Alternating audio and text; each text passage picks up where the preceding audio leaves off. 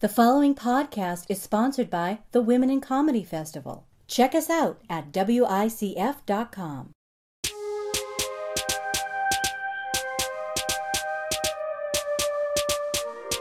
Hey everyone, this is Person About Town, now presented by Women in Comedy Festival.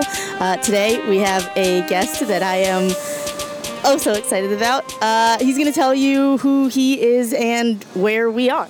This is Gary Goldman, and we are, right now we're at the Strand bookstore that's at 60th and 5th in Central Park.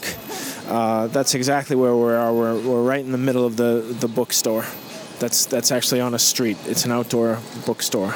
Is this bookstore part of what makes this area your favorite, or? Yeah, I would say this bookstore is unique, and it is something I enjoy browsing occasionally. Although sometimes I'm overwhelmed by the number of books, and there aren't that many books. I mean, it's not a huge amount of books, but there's so many books that I feel I should have read, or have read and can't remember a thing about them. Yeah. What's one of the top books that you're like, I should have by now read this? I should have read Still Life with Woodpecker by Tom Robbins, and I may have already read it. He's such a great writer. I may have already read it, and just can't remember what it was about. Native Son, that was the book, but it was a book written by Baldwin about writing Native Son. Mm-hmm. So right there are two books that I feel like I should have read. The book itself, and then the book about writing. And then there's Stephen King, 11/22/63, which is about the going back in time to stop the JFK assassination. Did they make a TV thing about that? I think they made a TV thing about it, and yeah, and I yes, exactly right. And I never finished that book. I never finished that book. I had it on audio, and I never. There's the picture of Dorian Gray. I should have read that by Oscar Wilde. Should you? Yes, absolutely. But here's a book I read, American Pastoral by Philip Roth, and that was really great. I can recommend that highly. That was really good. I haven't read it yet. So. Yeah, I don't remember it, so if I read it, it would be like reading it all over again. So that seems like a pleasant thing if you liked it. If you know it's something that you like, but you can't remember the details. Yeah. I think it would be fun because it would be like reading it all over again. Yeah. So this bookstore is right next to Central Park, which is where you said is your favorite place in all of New York City. Yes. What makes Central Park your favorite place? Well, I used to run here when I was a runner, and it made me very very happy to be in nature and around other people running, and just it was very motivating and inspiring, and but also I like walking through it, or just spending time sitting in it, or reading in it, or bringing my dogs to it. So there's just or riding a bike in it. There are just so many things you can do in Central Park. It's just it's heaven. So how long have you lived in New York? I've lived in New York. I think I came here in 2006.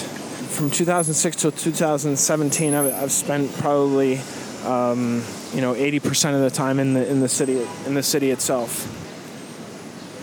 Sorry, I thought they were going to be like, "Hey, I know you" or something. Oh no, no, I'm not that well known. Really? No. Every once in a while, I'll get recognized, and it's fun. It's a nice compliment, but for the most part, I'm completely unknown. Yeah. But I'm sure people are looking right now because there's a microphone in my face. They're like, who is that guy?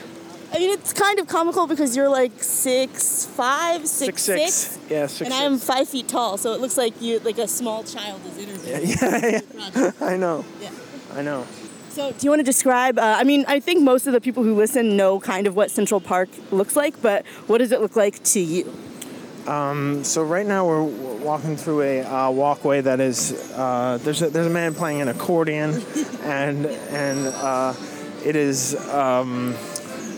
is lined with benches, and the benches are all dedicated to people. So they have little plaques on the benches dedicating. And I looked into dedicating it to a friend of mine, and it costs like $10,000 to dedicate a bench. And then, so there are people sitting along it, and then there are also people there are vendors who are selling photos and paintings. And over here, there's somebody selling Russian nesting dolls. And then there are people who do when you draw a photo of somebody. What is that called? Like a caricature? A caricature or a when it looks just like you. It's called a portrait. Yes. They're portrait artists. I couldn't think of the word portrait.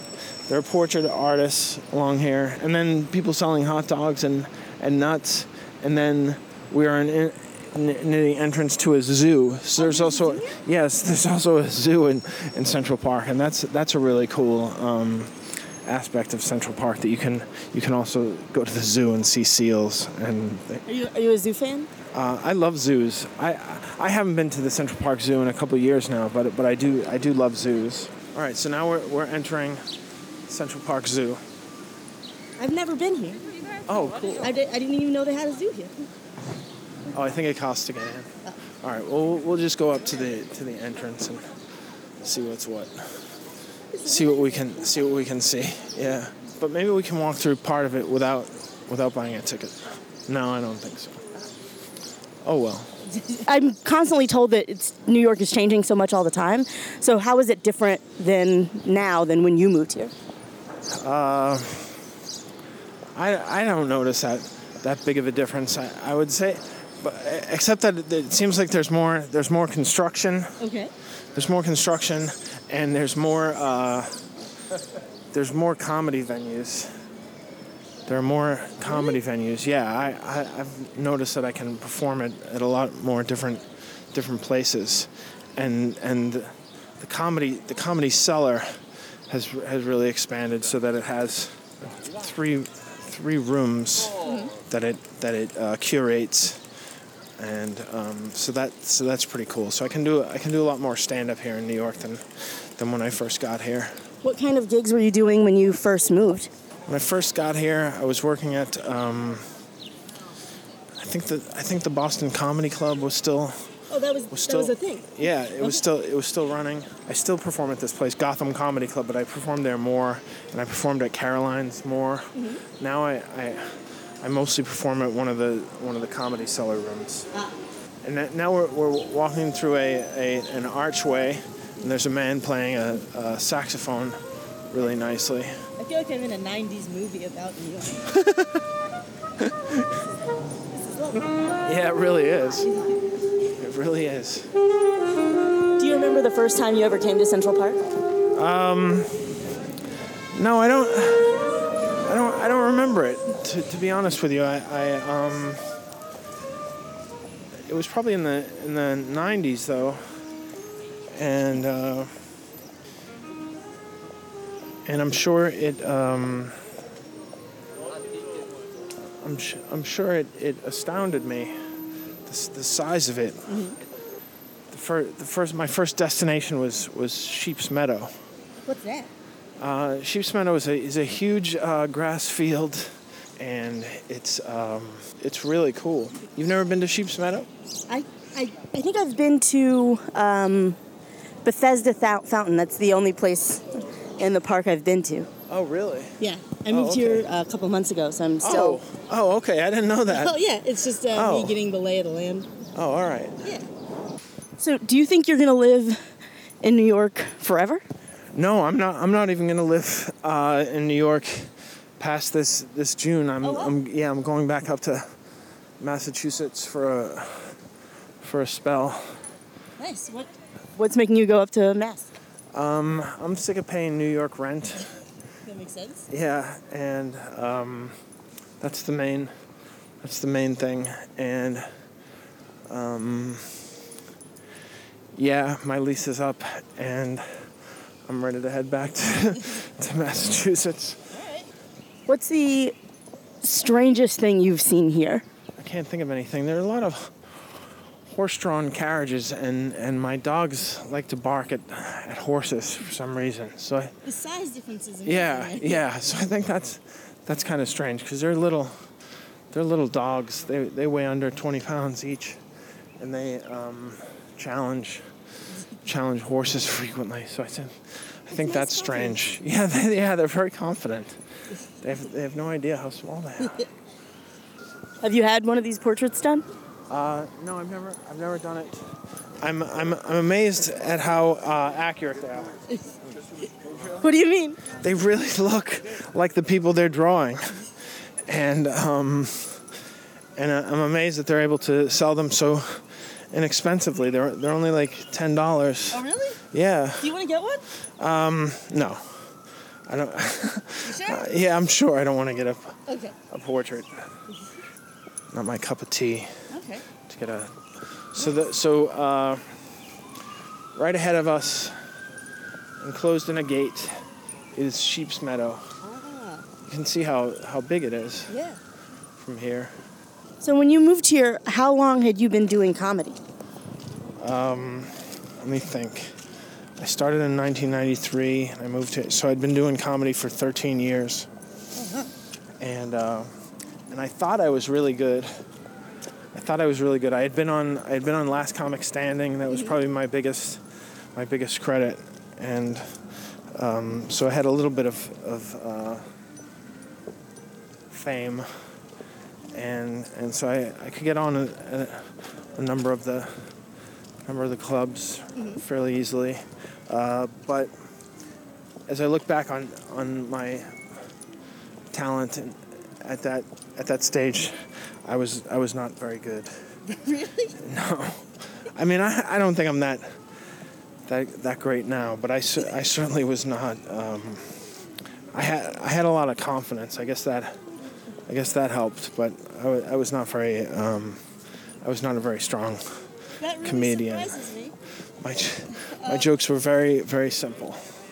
I say that really surprises me because before I got into comedy, when I was like considering getting into comedy, I would listen to comedy albums a lot, and No Can Defend was like one of the things that I listened to the most. So Wow. for you to say that, I'm like, well, that's like one of my favorites. Yeah. Well, by the time No Can Defend came out, I was pretty good. I was pretty good. I'm trying to think of the one that was out when I think the first one that I put out was called I can't remember right now.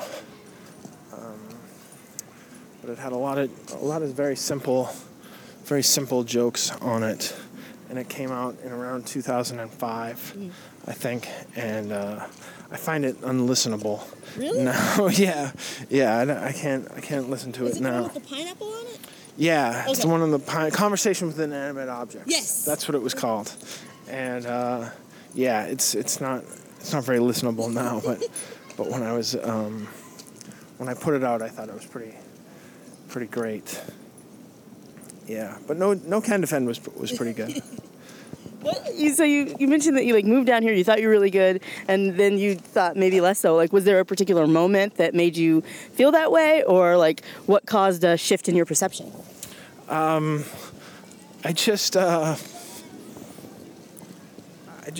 didn't get a lot of auditions or anything like that, and I didn't get to do a lot of the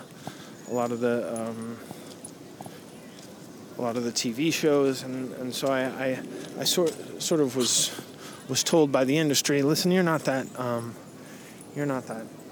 spectacular.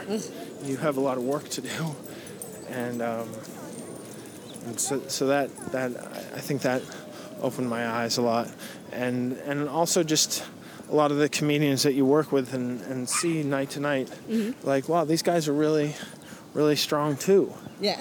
And you have a lot of work to do to be as strong as them. Yeah. It was very humbling.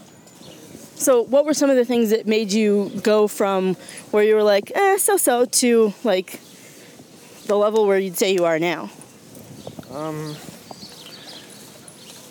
I got to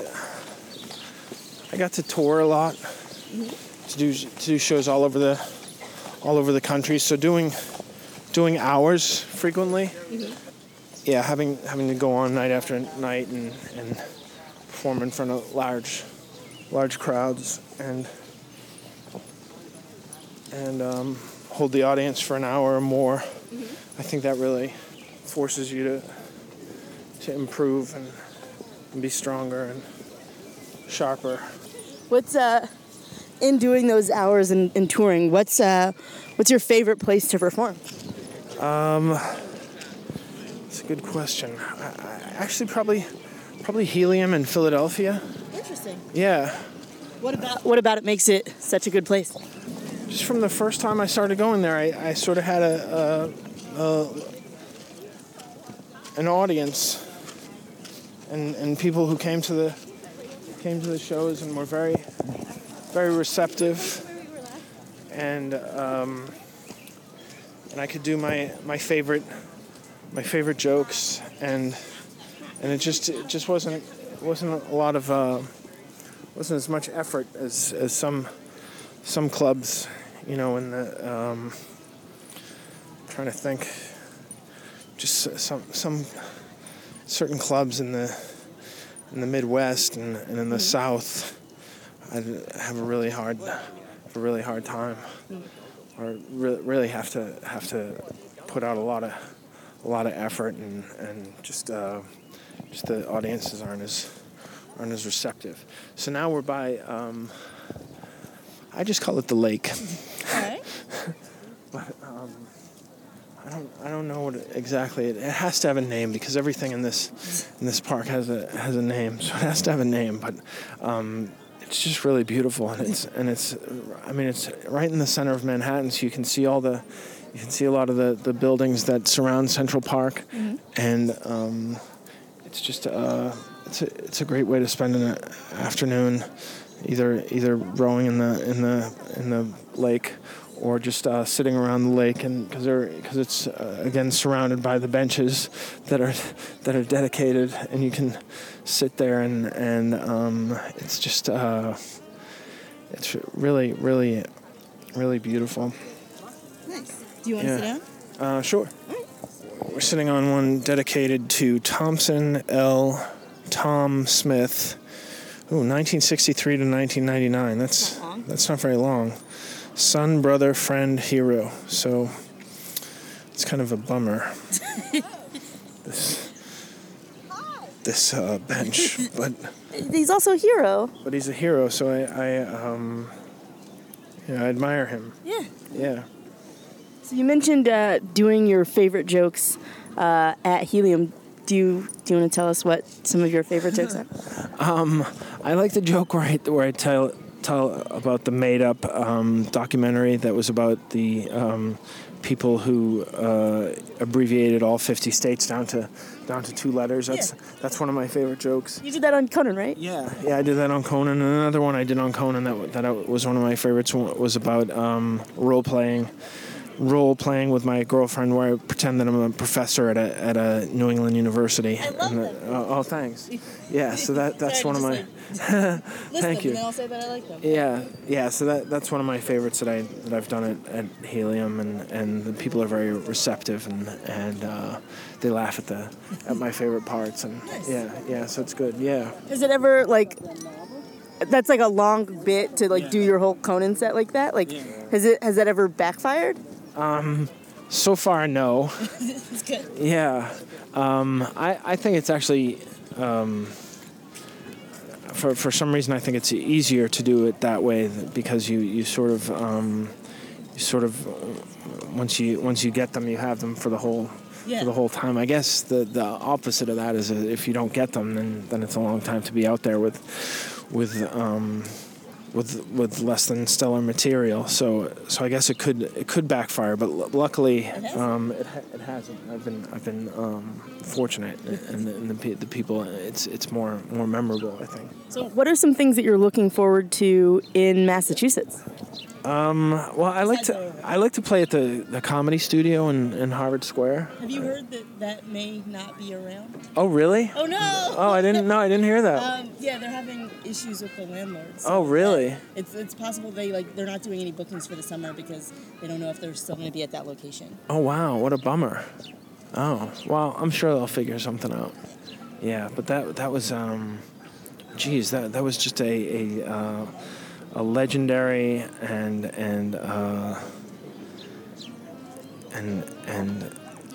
fun room. Yeah, my vocabulary stinks. There've just been some great nights there. That's wow. I'm saddened to hear that. Sorry. Oh, that's okay.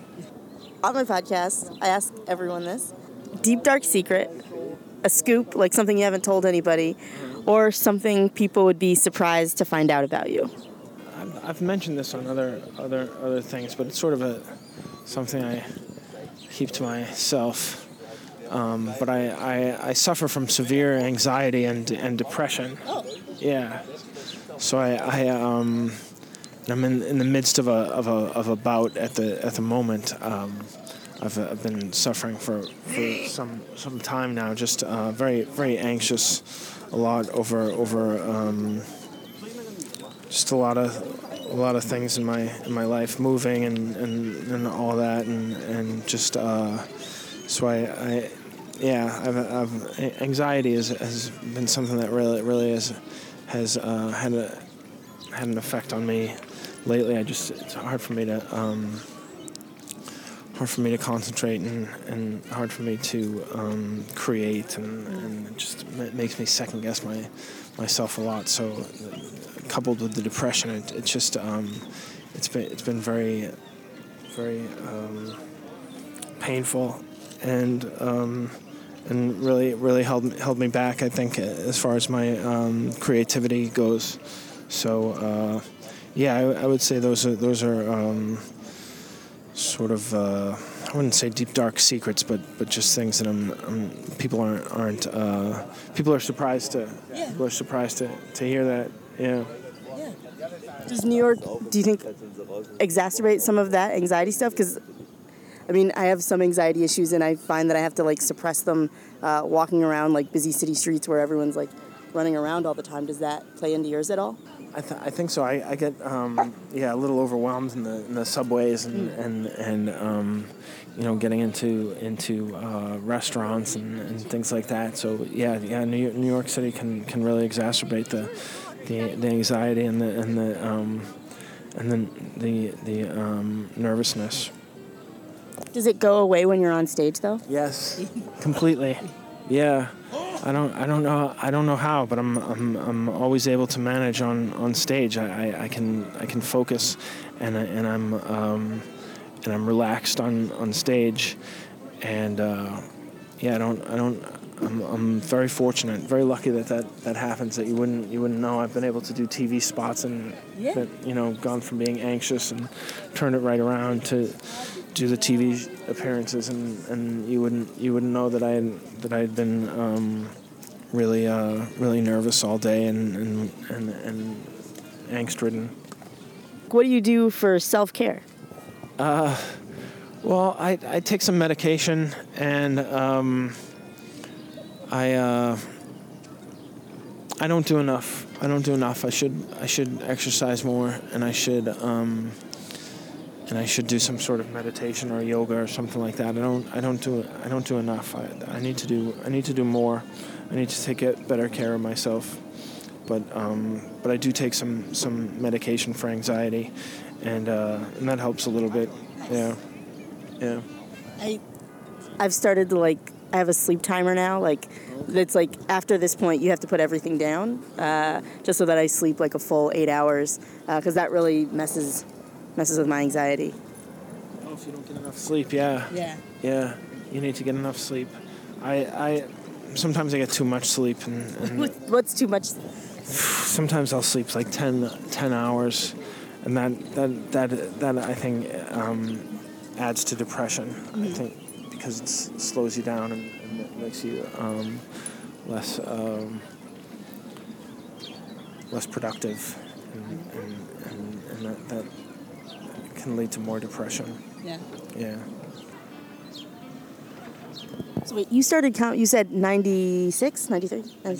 93? Yeah. Why? Why? Yeah, why?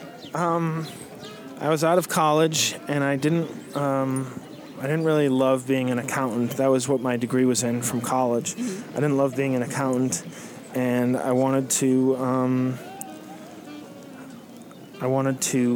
utilize my wit. I thought I was pretty funny, so I wanted to utilize that, and I thought it would be fun to make a living as a comedian. I think that's what drew me to the open mic scene. Is I didn't like my job, and I wanted to have a job that I liked. So I wanted to be I saw people being comedians for a living, so I wanted to pursue that. And I don't know how pure that is. I wasn't trying to be an artist or anything like that. I was trying to make a living at something that I enjoyed, and I really enjoyed doing the comedy. I did my first open mic, and I was hooked. It was so much fun. It was so much fun, and the audience was very receptive, and so I ever since that night I tried to do it every chance I got. Nice. Yeah. You said you thought you were witty. The way that you said that, did other people also think you were witty? Yeah, I had friends who my friends thought I was pretty witty and funny, and a lot of my friends had encouraged me to pursue stand-up comedy, because I would try to be funny. I would try to make everybody laugh, and I put effort into it. What is your writing process like? I always wrote down funny ideas, and I would just hammer away at the topic and just try to write down as many things that popped into my mind, and just try to suck the marrow out of the bone of a joke or a premise or a topic, and just keep coming back to it and write around it, and then go on stage with the ideas and try to suck some more out of it. Yeah. Okay. And then the follow-up question that I mentioned before. Dorky admission. 3 years ago, I was seeing a guy, and the guy, knowing that you're like one of my favorite comedians, reached out to you to ask you to give me a writing lesson. Oh, really? Yes. It was, and then I was so worried. Like, it was a super nice thing to do for him to do that. But I was like, oh, he's going to think of that dorky girl from 3 years ago. So I'm happy that, that makes me very happy that, good. No, I didn't remember, but what a nice thing that he did. And what was my reaction to it? I think you said that, essentially, like, your writing process is, like, sort of naturally you, and it's like you could teach someone else how to do that. Yeah. Which seems accurate. Yeah, I think that's true. I don't know how I would teach somebody to write like me, but also I think I would be so shy about working with somebody that I didn't know in that capacity that it would have made me very, very nervous. But also I don't know how I would impart my process on somebody else. It's hard to describe. Yeah. Just in general, and then to actually teach somebody how to do it. But what a nice gesture that was of him. Yeah. Thank you for giving me a short version of, like, sucking the marrow out of it and stuff. Oh yeah. I appreciate it. Oh good. I'm glad. Yeah. All right. So we're coming up on the hour. What are some of your final thoughts about New York City for people who don't get to come here very often? I think the people encouraging people to live here at some point in their life, I think that's valid. Mm-hmm. I mean it's kind of obnoxious to say everybody. I've heard it said everybody should live in New York. I read there was a book. I forget what it was called, but the line it had in it was you should live in New York, and everybody should live in New York until it makes you hard, something to that effect. Right. And I think that's good advice. I would amend it to say that you should live in New York and not let it make you hard. I don't know if that's easier said than done. I don't think it's made me I don't think it's made me hard. It's made me broke. That's problematic about New York City. But if you can afford to live here at some point in your life, I think it's really it's really spectacular and gives you a perspective and an inside knowledge that I think is helpful in being an adult. Yeah, you can meet a lot of interesting people with a lot of different interests and a lot of perspectives and backgrounds. I think it's good advice to try and live here if you can. Right. Yeah. Very nice. Well, guys, this has been Person About Town. Thank you so much for listening. Rate if you are going to rate in a nice way, and leave comments, of course, again, if you're going to leave nice comments. So thank you so much. Have a great week. Bye. Oh, bye. Thank you. I had fun.